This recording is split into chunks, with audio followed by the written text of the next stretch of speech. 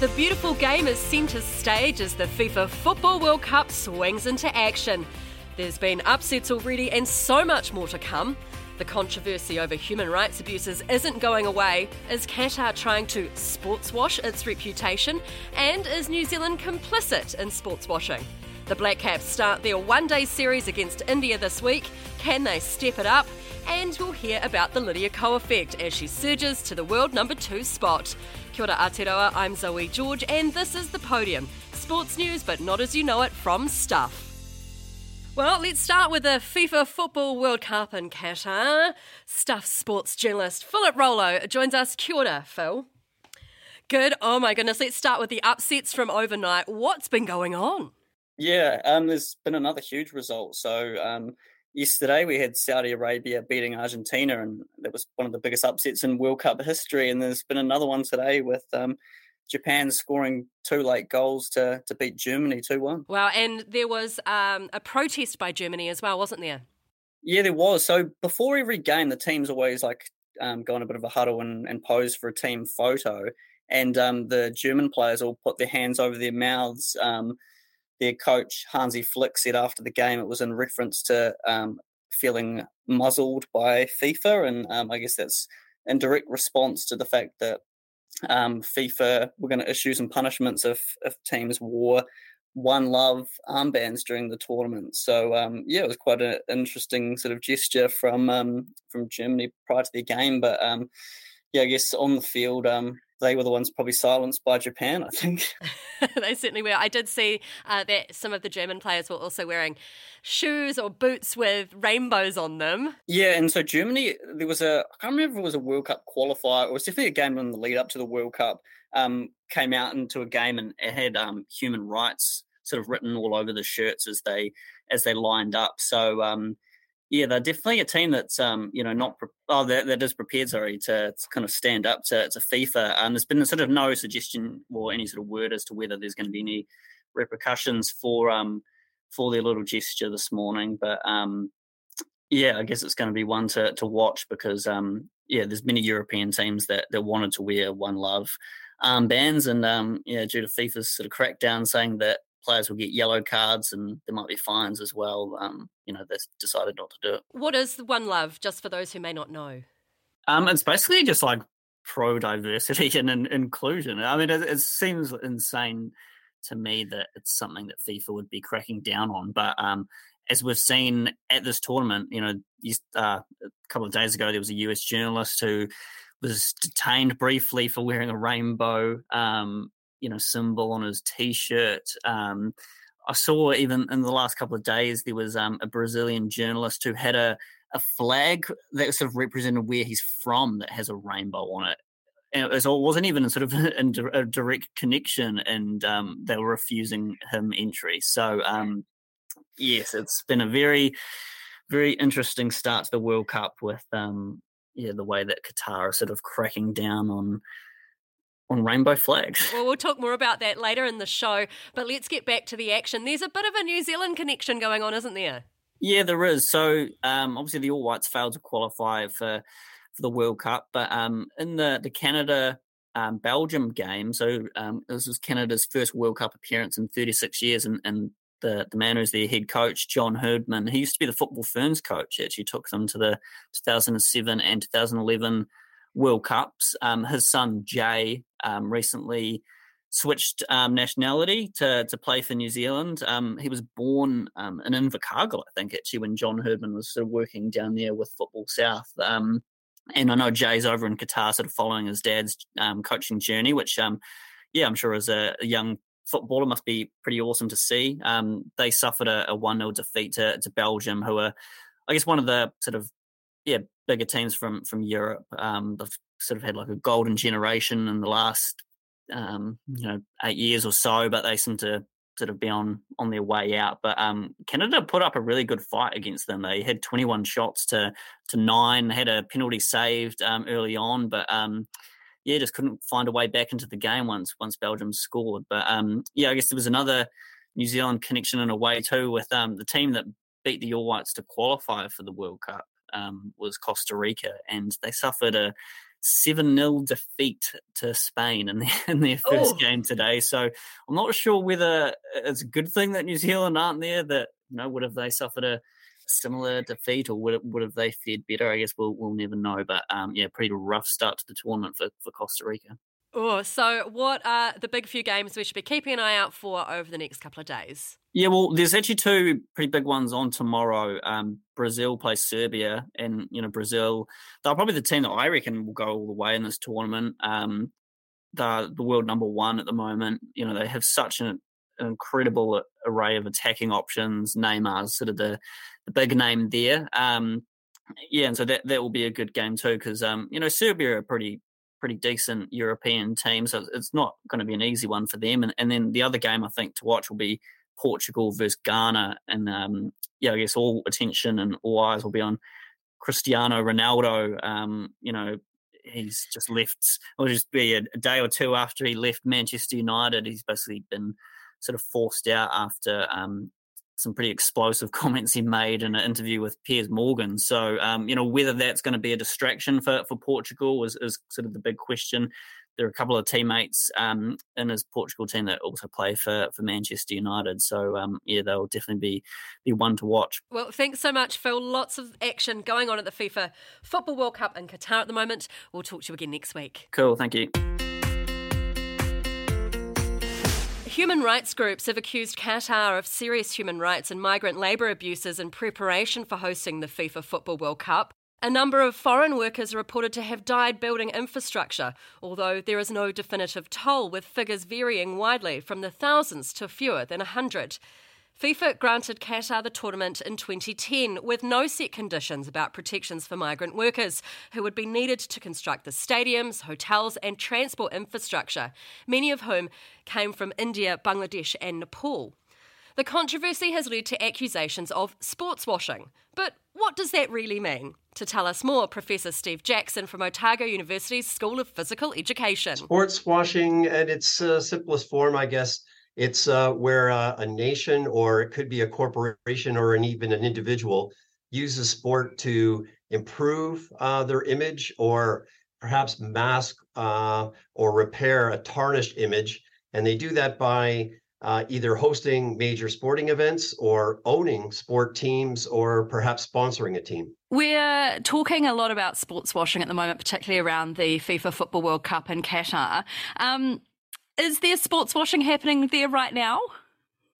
Absolutely. The whole event from start to finish has been one example of sports washing, and there are certainly many.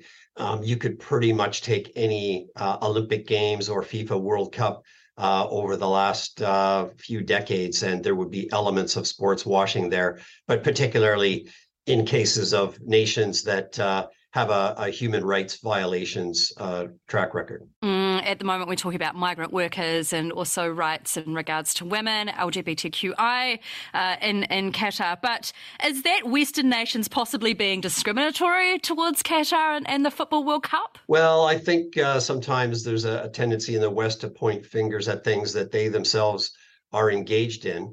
And I guess it comes down to a matter of degree. So, as I said, almost any major sporting team in some way, shape, or form is probably complicit in terms of sports washing. And that includes New Zealand teams like the All Blacks. They've had sponsors like AIG that were involved in corruption in terms of people's pension funds in America. You have Adidas, that there have been claims about labor exploitation. You have companies, sponsors like Ineos now, that are pretty much engaging in sports washing / greenwashing, given their record in terms of the petroleum industry. Yes, I was going to ask about greenwashing as well. That's something that we haven't really talked a lot about, but it is something that's also happening in sport, is when companies engage with sports and, to try and cover up possible environmental implications. Best way to describe it? Yeah, sports washing often overlaps with things like greenwashing, as well as rainbow or pink washing, and a whole range of forms of diversity washing. And again, we can see that locally and we can see it globally. And it's in part, if we step back, we go, the reason is likely that sport has this great sport myth effect. That is, there's this halo effect around it, that it's inherently positive, even though we know some of the critiques of it. It still has a very positive image in terms of being associated with youth, national identity, health, and a range of other positive attributes. I would absolutely highly recommend for any listeners who haven't watched it yet, the FIFA Uncovered documentary series, 4-part documentary series on Netflix. I mean, Steve, the looking at FIFA and who countries that they've partnered with over the years. You know, we're in Qatar at the moment. They gave the World Cup to Russia in 2018. It was Argentina back in the 70s. It was Italy under Mussolini in the 30s. Like there's this pattern of behaviour going on right now. I guess, yeah, you can call it a pattern. You can call it a tradition. You can call it many things. But again, as you referenced that documentary, I think that provides a pretty good insight as to just how complicit this whole organization has been.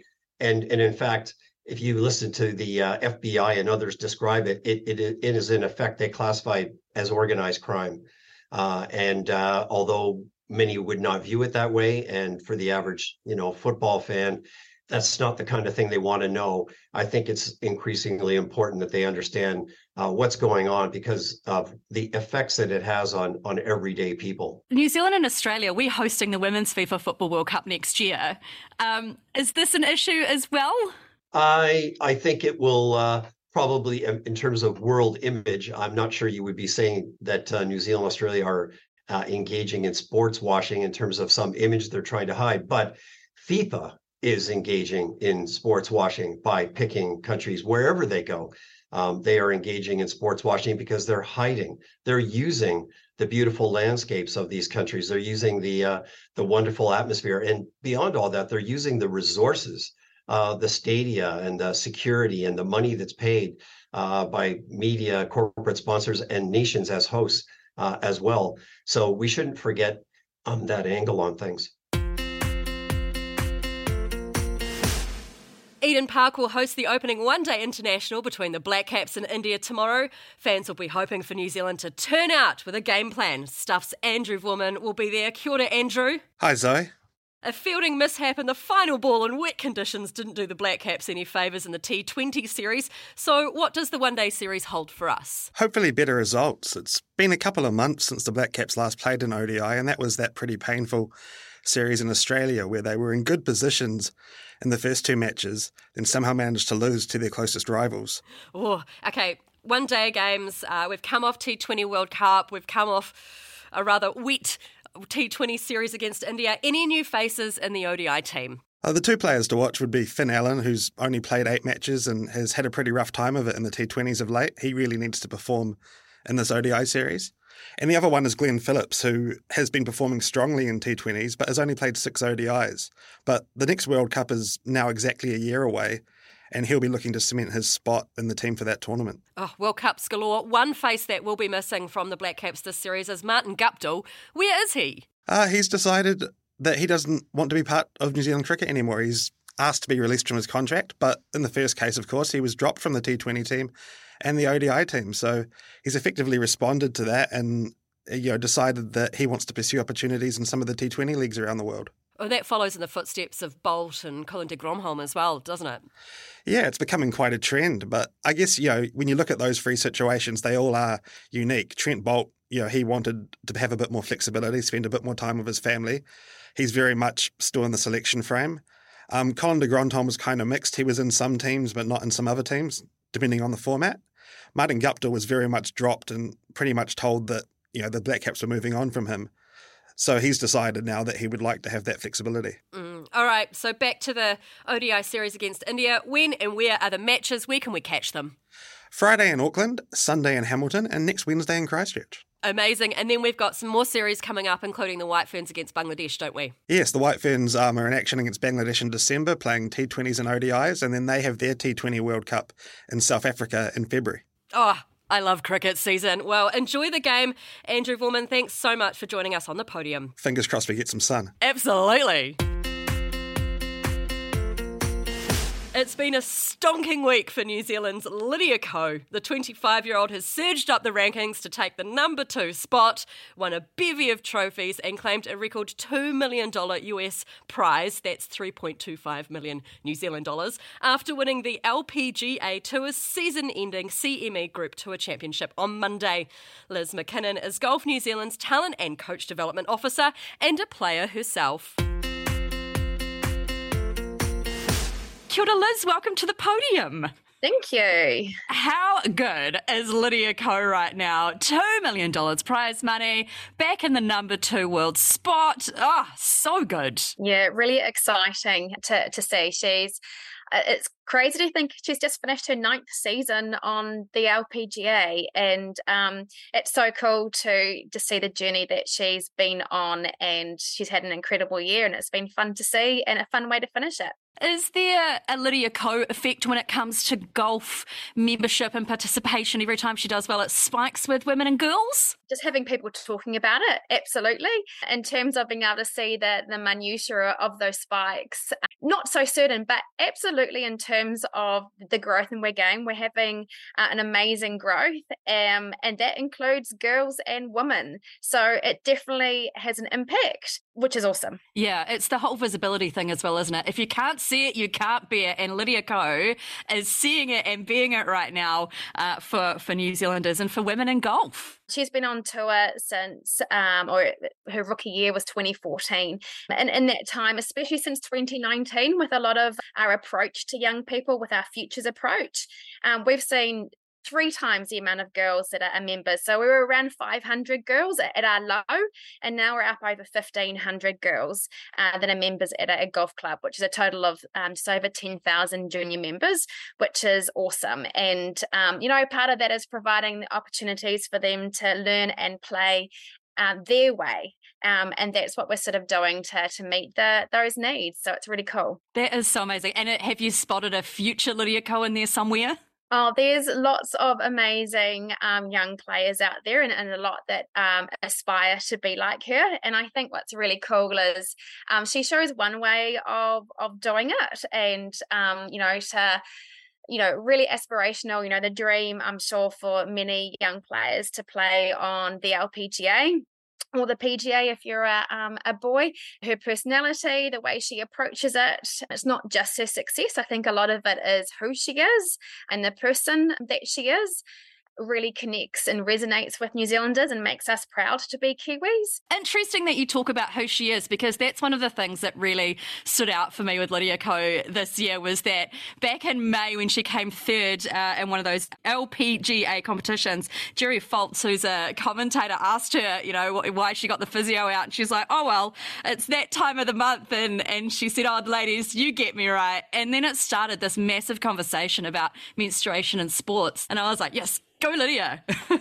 Yeah, absolutely. I even DM'd her exactly that, going, thank you so much for raising it, right? And not hiding behind, she could have easily just said that it was back pain, which, it was. She was really clear on why she had back pain. And absolutely. And I think it's just showing, times are changing. Yeah, it was fantastic. You also talked about the different ways that you can get into golf. And one of those ways is speed golf. Can you give me a quick wrap on that one? Yeah.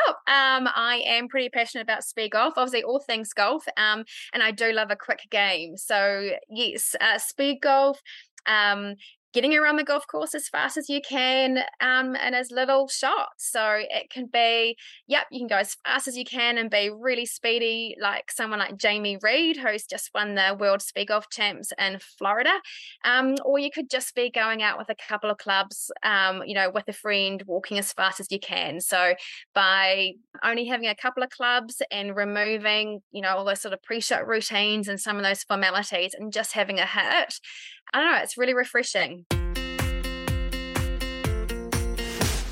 The Breakers are on court twice in the next couple of days. Friday they play the Cairns Taipans in Cairns, then it's back on the plane for a home game on Saturday against the Brisbane Bullets.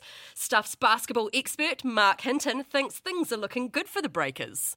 They're winning. 8-3, 8 wins, 3 losses. They've won 5 of their last 6 and 8 of their last 10 in total. Unlike, shall I mention a little football team from Wellington who are 1 win, 3 draws, 2 losses and sit 8th on their league. So Breakers are doing very well, Zoe, doing very, very well. Despite the schedule the NBL's throwing up at them, a horrific travel schedule, and they're still winning, which shows a lot about the character and the ability of the group that Modi Mayor's got together. What is going on with the travel? Because aren't they arriving back at like 3 o'clock in the morning of the day of the game? Yes, that happened last week. They had to play a Friday game in Tasmania, had horrendous delays and flight changes going in and coming out. Qantas actually cancelled both of their flights in and out of Launceston on them, and they had to rebook. And when you put 7-foot guys in middle of economy, it's not a good look whatsoever, not to mention handy for the players at all. But yes, they arrived. So they arrived back playing Sunday against Adelaide. 3 o'clock in the morning they got into New Zealand and had to play at 4 p.m. that afternoon. Look, bordering on player welfare issues really here.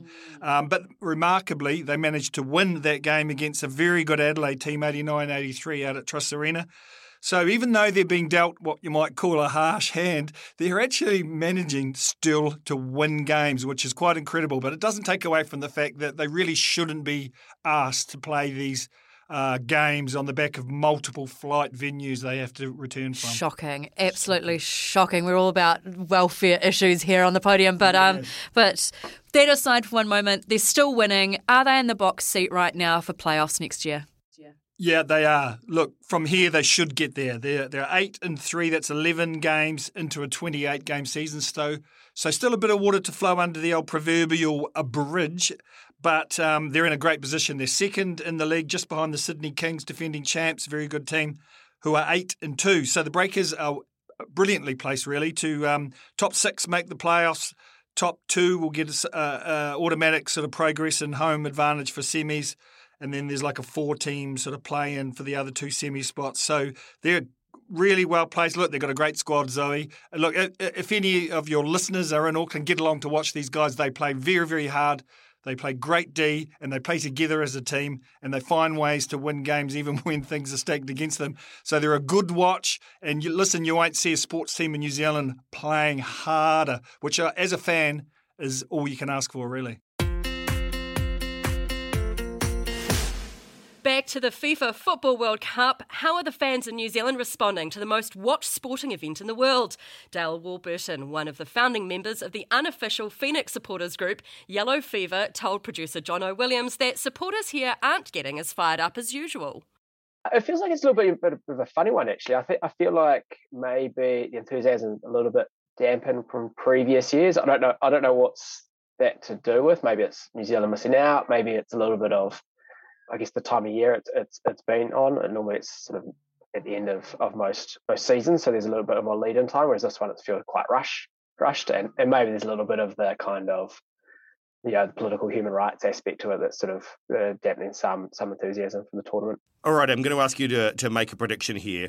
Who do you think is going to walk away with the trophy? I think anyone who gives you a confident prediction are kidding themselves, because I feel like this is quite an open tournament this year. I feel like the lack of sort of lead-in time has really kind of shunted people's preparations, and so some of those better teams, if they're not starting, on the front foot straight away, they could lose themselves. But I mean, I think it's probably going to come down to one of those ones who have won previously. The sort of the Spains, the Germanys, potentially France, Argentina, Brazil.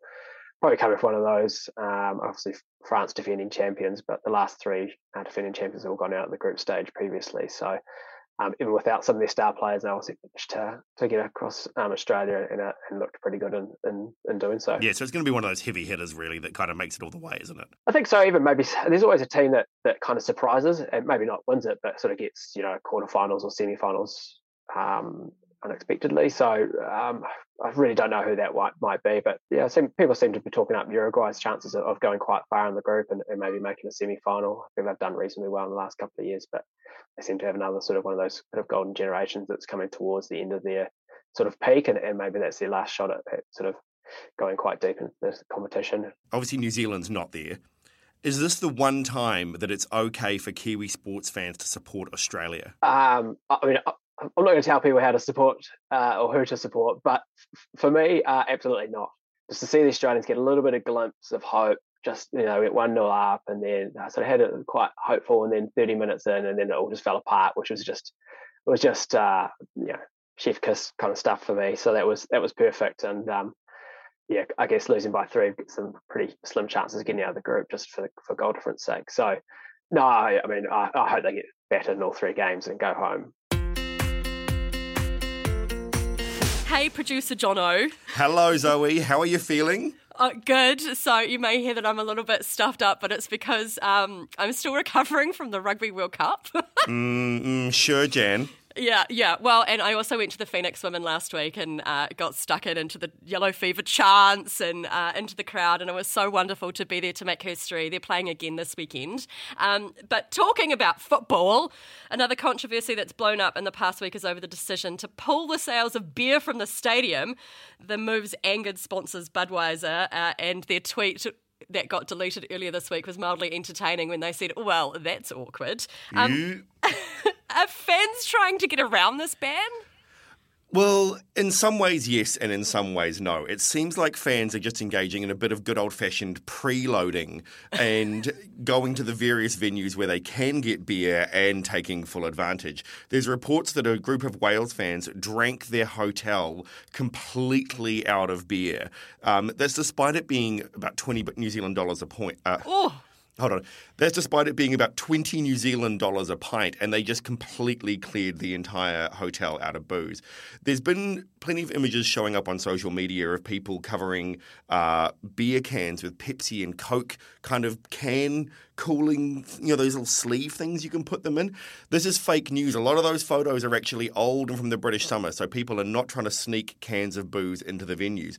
Because if they do, there's some pretty stiff penalties. You can get 6 months in prison or the equivalent of a $1,400 New Zealand fine just for smuggling booze into one of the venues in Qatar. What? Wow. I mean, we're all about responsible drinking here on the podium. We are very sensible, and we never do anything inappropriate and naughty at all. Never. I mean, I don't know if you remember Pulp Sport back in the day, the TV show, but they used to have a segment where they would try and smuggle tui into various sports venues without people noticing, and there was some quite creative smuggling attire.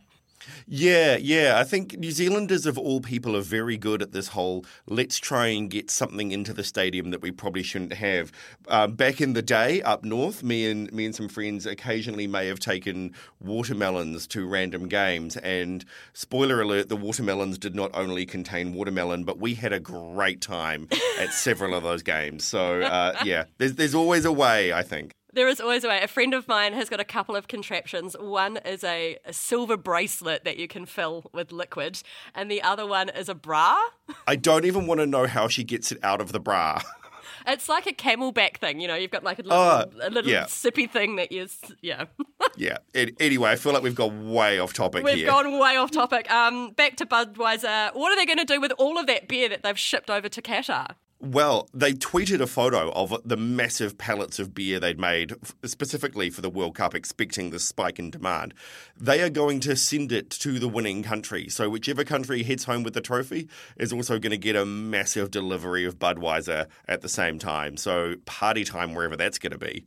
Oh, that will be lots of fun. And you may have heard earlier, but it's not the only thing that's being banned at the stadiums. No, people wearing rainbows. We're talking Welsh officials who are wearing rainbow hats. They've been taken off them. A journalist has been detained for wearing a rainbow shirt. Rainbows are so pretty. I don't know what the problem is. Yeah, they're so pretty. Oh, well, we'll keep an eye on this. And as we talked to Phil earlier as well about Germany and the rainbow boots, and there's going to be a lot more discussion about this in the coming weeks. Exactly. And that's it for the podium. I'm Zoe George, and on behalf of our guests this week, producer Jono Williams and Philippa Tolley, and audio editor Connor Scott, thanks for listening. You can get in touch with us, email thepodium@stuff.co.nz. Are you watching the FIFA Football World Cup? We'd love to know. We'll see you next Thursday. Until then, ngā mihi, go well. I think you're conflating a whole bunch of issues. Don't want to be held to account rising child abuse numbers. You can manipulate crime statistics. I promised I wouldn't have a TED to you about gotcha journalism. Hang into the National Party's attack line there. It would be a resignation offence if I didn't deliver tax reduction. I'm not worried about it at all. Nothing iffy in there. That sits with you perfectly fine. That's what we're focused on. Whatever happens in politics, the weird, the wonderful, the important, the thought-provoking, we got you. Listen to Tova wherever you get your podcasts.